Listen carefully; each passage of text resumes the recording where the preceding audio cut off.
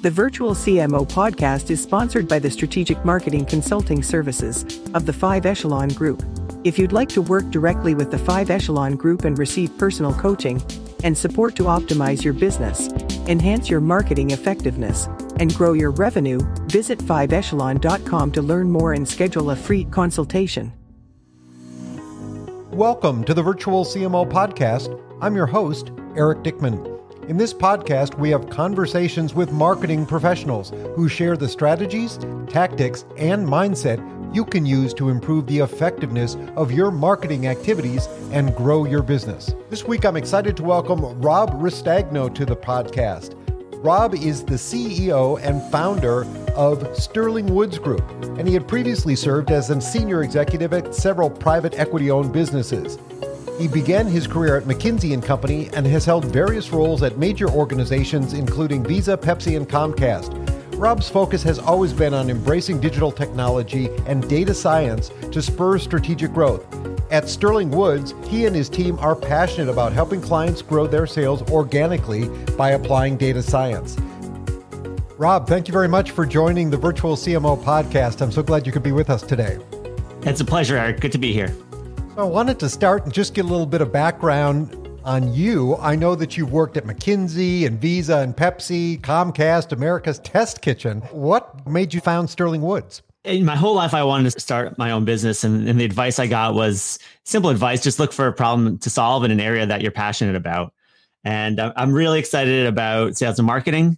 And I'm really excited about data science. So the intersection of those two things are my passion. And I worked for various companies. I started my career with the big companies, as you listed off, but then I worked for a series of mid-cap, medium-sized businesses and realized that the problem that exists there is that there isn't necessarily the budget or bandwidth to do a lot of cool things that I was able to do at the bigger companies with using data to inform your sales and marketing strategies and actions. So I said, wouldn't it be great to find a way to make this accessible? And because I've always enjoyed when you have these insights from big data, it makes your job easier. You feel like you're working on the right stuff and stuff works more often than not. And it's a great feeling. You can spend more time being creative and thinking of new ideas. And so, well, why not solve this problem for medium-sized businesses who have a bunch of data sitting around? It'd be fun to help them make sense of it and improve their sales and marketing actions. So I love that. As you and I discussed previously, I come from a background of customer relationship management, having worked for years at Siebel Systems and then Oracle. So that's near and dear to my heart. When you go into a lot of these businesses, do you find that they have a good repository of data? It's something that usually concerns people, either for one of two reasons. Either they think they have no data, or, yeah, we have data, but it's on Mac's hard drive or Susie's Excel spreadsheet or something like that. So that's why we encourage people to be very hypothesis driven in how they use their data. So you can go in like a Viper to get exactly the data sources you need. And so you can ask questions of the data and be purposeful about that. We also find that companies have a lot more data than they realize. In fact, a big nugget is your sales history data. So you have, presumably if you're in business, you have transactional data, you have transactional history, and that's a great place to start. And the other thing is you can always go and collect more data. You can always go out and run surveys of your customer base or prospect base. You can go do some interviews. So there's ways to complement whatever data you have with primary research. That's very interesting that businesses think that they have too little, but when you actually get in there, you find that they actually do have quite a bit. But as you said, it's spread around. It's typically not in one system like a CRM system. It's buried in spreadsheets or old sales systems. So is one of the things that you do try to pull all that data together? Yeah, we recommend a 1-2 punch. The first punch is let's get some value out of the data. So instead of theoretically, you're supposed to have a unified customer database or data warehouse or data lake, whatever phrase you want to use. And those projects I've seen, unfortunately, cost millions of dollars and take years of people's time. And then you get to the end of the process and you're like, so what? What are we going to do with all this awesome data? I'm a fan of organizing your data and getting a unified view of the customer and building proper data warehouses. But start with proving the value of your data first. So start by plucking data points from here and there, get the organization comfortable with using data, making better decisions that are grounded in facts.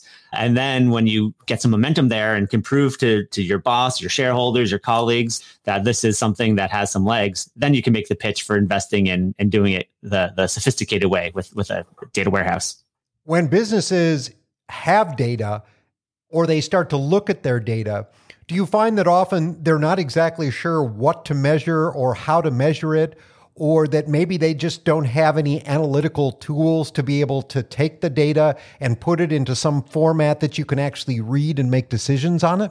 Yeah, I think a couple common pitfalls we see is one, a lot of people look at what I would call business intelligence about the past. So a lot of people have a dashboard report or a monthly management or weekly management report. Unfortunately, and I've been guilty of this early in my career, they're 12 pages long and so detailed and have so many different data points, they become useless again. I think that's one thing, is that tons of data points about the past isn't necessarily something that's going to help you grow your business. I think that the pivot, the change that we see businesses making now is thinking about how you can use your data to make predictions about the future. And there's lots of statistical techniques here you can use. They're actually, the secret of big data is these are the same statistical methods I learned about in college 25 years ago. But now they can be more powerful and more automated and crunch bigger data sets.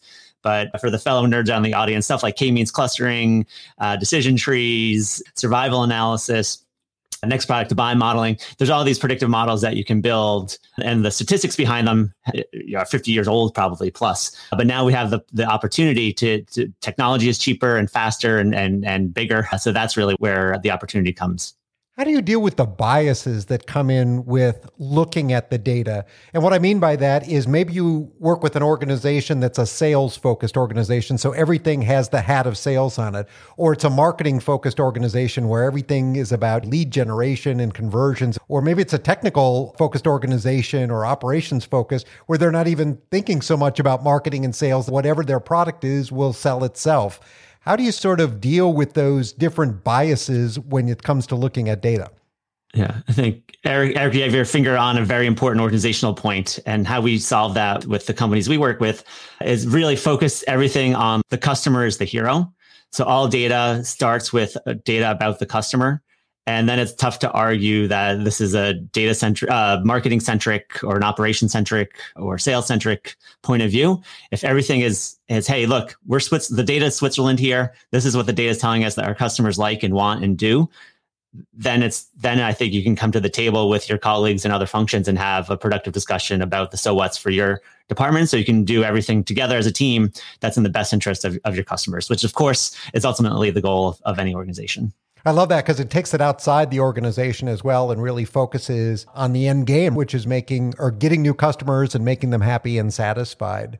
So when you start to look at this, so you've got all this data and ultimately you want to build some sort of a segmentation strategy, right? So what are the elements that you really need to pull together as you start to look at building out a segmentation strategy? There's two main things that we see a lot of power in.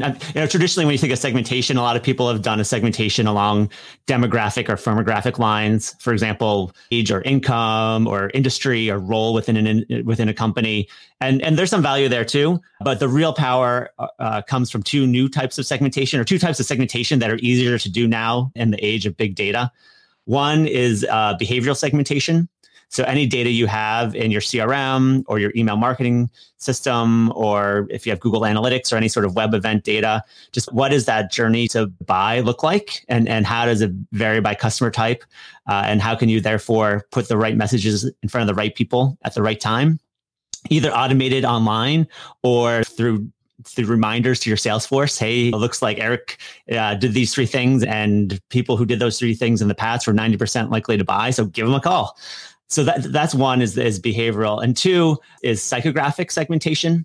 And this is this is segmenting your customer base grounded in their attitudes and their beliefs and their emotional attachment to your product, your industry, your brand.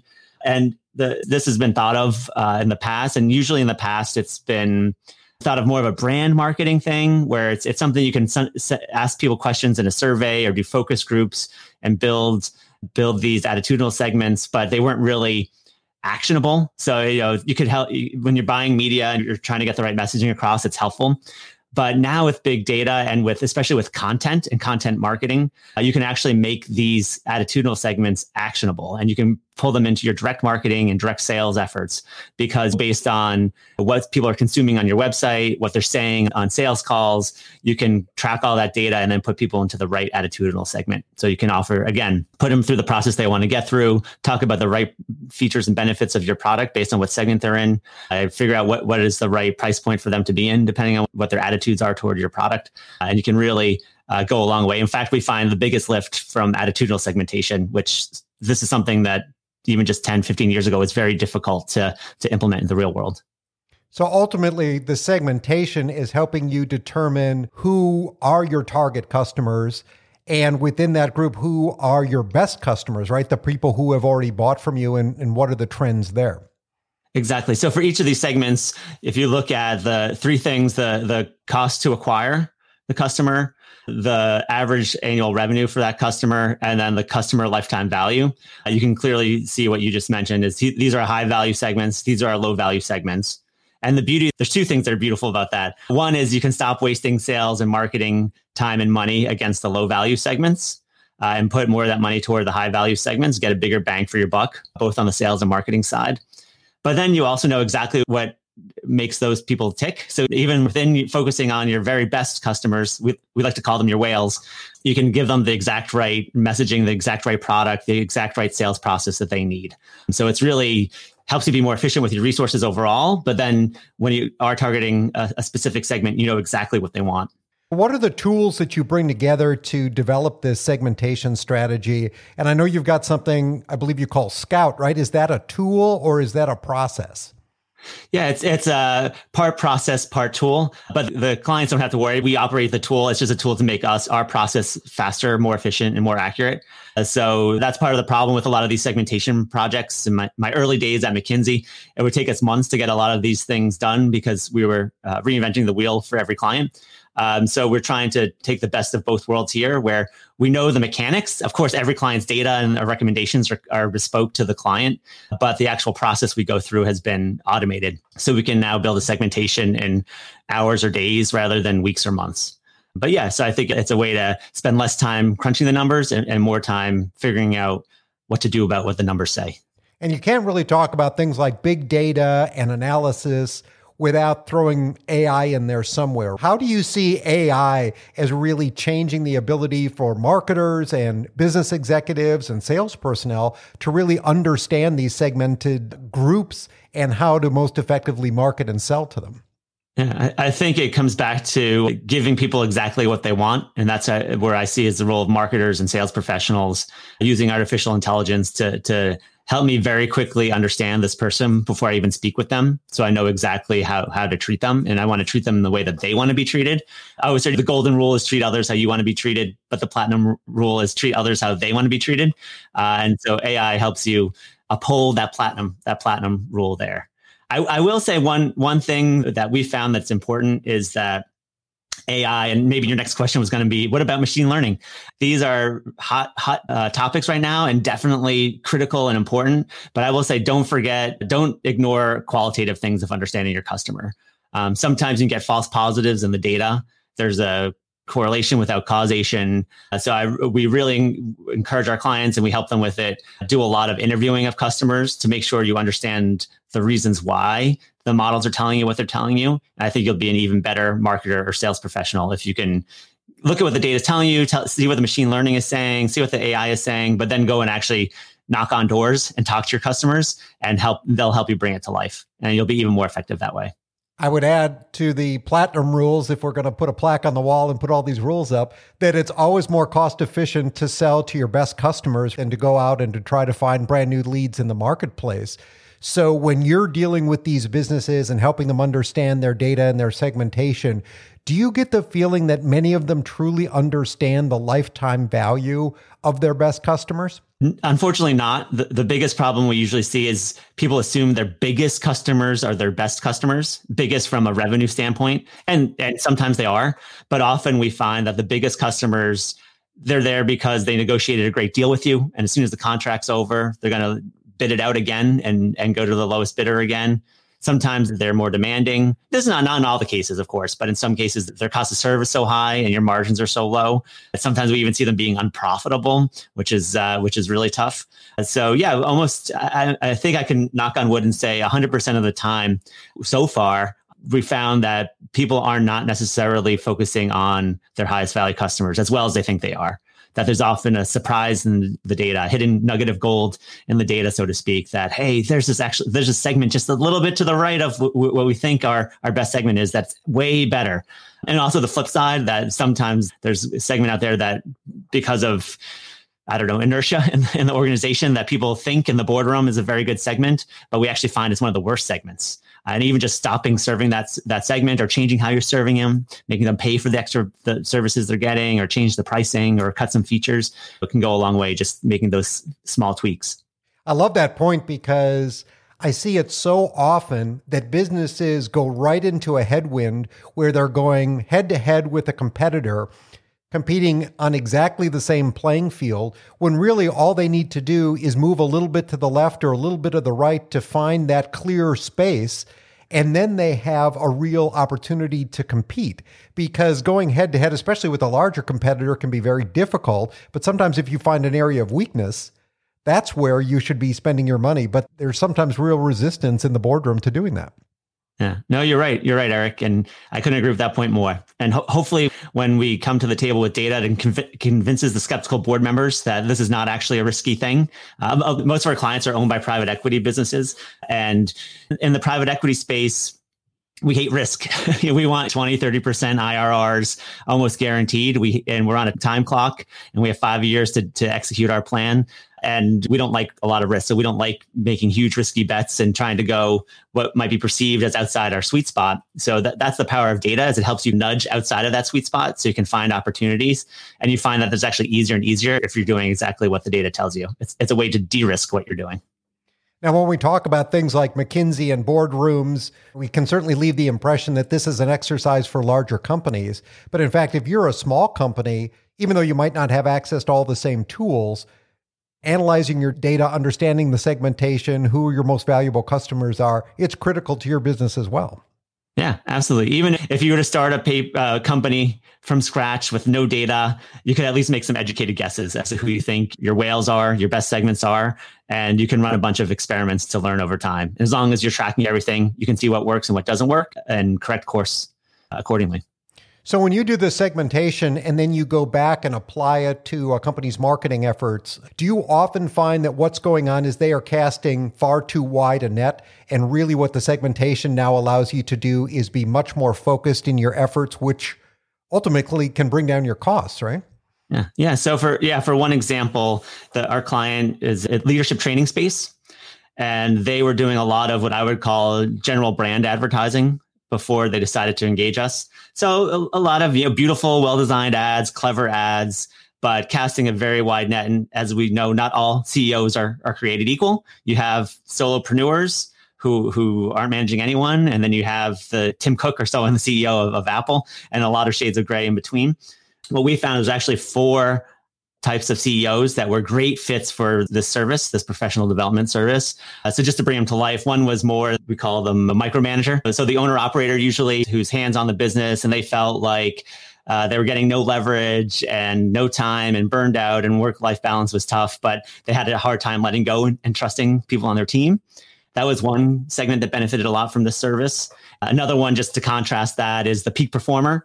The person who gets up at 4 a.m. to do yoga and drink shakes and crushes their numbers and goes from company to company and is very competitive and loves to win. You could imagine both those 2 segments were great customers, relatively low acquisition costs, relatively high customer lifetime value. But the message you would use to attract those people, both from a content marketing and then from a sales pitch perspective, is totally different. So just understanding that those 2 segments exist really helped. And this company in particular was able to lower their acquisition costs by over 75%. I think it was 78% reduction in acquisition costs as a result of having a much more targeted message rather than a broad brand generic messaging strategy. That's a significant change. And is part of that you also increase the focus on developing organic leads as opposed to having to spend all that money on paid advertising? Yeah. I think that the way I view it's like a boat where the paid advertising is the engine, the motor or whatever that gets you going a little bit, but you really want to be building sales so that the wind does all the work for you. And sales is your organic content, your organic SEO, your email list that you're building for your own company, the names you're adding into the CRM because you've interacted with people. You do need to do some paid. We found you do need to do some paid advertising to get the ship going, so to speak. But once your long-term goal is to be less dependent on LinkedIn or Facebook or whatever channel you're using. Hey, it's Eric here, and we'll be right back to the podcast. But first, are you ready to grow, scale, and take your marketing to the next level? If so, the 5 Echelon Group's virtual CMO consulting service may be a great fit for you. We can help build a strategic marketing plan for your business and manage its execution step by step. We'll focus on areas like how to attract more leads, how to create compelling messaging that resonates with your ideal customers, how to strategically package and position your products and services, how to increase lead conversion, improve your margins, and scale your business. To find out more about our consulting offerings and schedule a consultation, go to 5echelon.com and click on services. Now back to the podcast. So many businesses now are adopting some form of a subscription model somewhere in their business. It's not just software providers. I get food delivered and it's on a subscription. Do you find it hurts or it actually gives you a lot more data on a particular customer? We find it actually helps that it gives you more data for a few reasons. One is that you're more likely to have a direct relationship with your end consumer now. So a lot of products companies used to be distributed or still are in some part distributed through retail or wholesalers. And now you can have that direct relationship with the end consumer. And we see that both actually on the direct to consumer and also the B2B side too, where a lot of B2B businesses go through wholesalers or distributors, and now they can have a direct relationship with the end user, business user, not necessarily customer consumer. So we actually find that having that direct relationship creates a lot more data, a lot more deeper understanding of who actually is using your product and services, and is only helpful in developing stronger and better sales and marketing strategies. It's definitely a trend, right? It's only going to continue as more and more businesses see the benefit of having that predictable, reoccurring revenue stream. If they've got the kind of a business that can be on a subscription model, that's definitely where the industry is going. Absolutely. And the other thing I love about subscription businesses, you can do cool stuff with the data in terms of churn detection and prevention. So you can see based on how you're interacting with the brand or the company, are you likely to leave? And if so, what are some things we can test to make sure that you don't go away? Maybe you need to be in a different service level. Maybe we need to look at pricing. Maybe you just need some love. You just need a phone call from someone to thank you for your business. And so really, I love recurring revenue businesses, either subscriptions or businesses where the customer has to replenish what they're getting from you, because there's a lot of really great stuff you can do. The acquisition stuff is sexier. Like people love, you alluded to a little bit earlier, like people love getting more new customers, but it's sometimes easier just to do more with your existing customer base, especially in COVID era, where it's tough to meet people face to face and it's tougher to build new relationships. So if a business wasn't ready yet to engage with Sterling Woods to do a segmentation strategy for them, what would be some pieces of advice that you would give a business that really hasn't pulled back the covers and understood their segments? Where should they start? Yeah, I think one quick win place to start is just looking at your sales history data. So can you find any sort of way to slice and dice? You can do it in Excel if you need to, slice and dice the types of customers you have, the types of products you have, and just see if there's any patterns or trends there. Another thing to do is just go talk to your customers. I mean, you're going to get lots of data there. Just even as simple as interviewing 5 of what you think are your best customers, and then sending out a survey and getting a couple hundred customers to write back and respond, and looking at the data there. That's a great place to start for people with fewer resources, but want to get the benefit of segmentation right away. And then how about a customer that does have the ability to engage with you guys at Sterling Woods? What would be the process that you would take a customer through, or how would you start engaging with a new customer?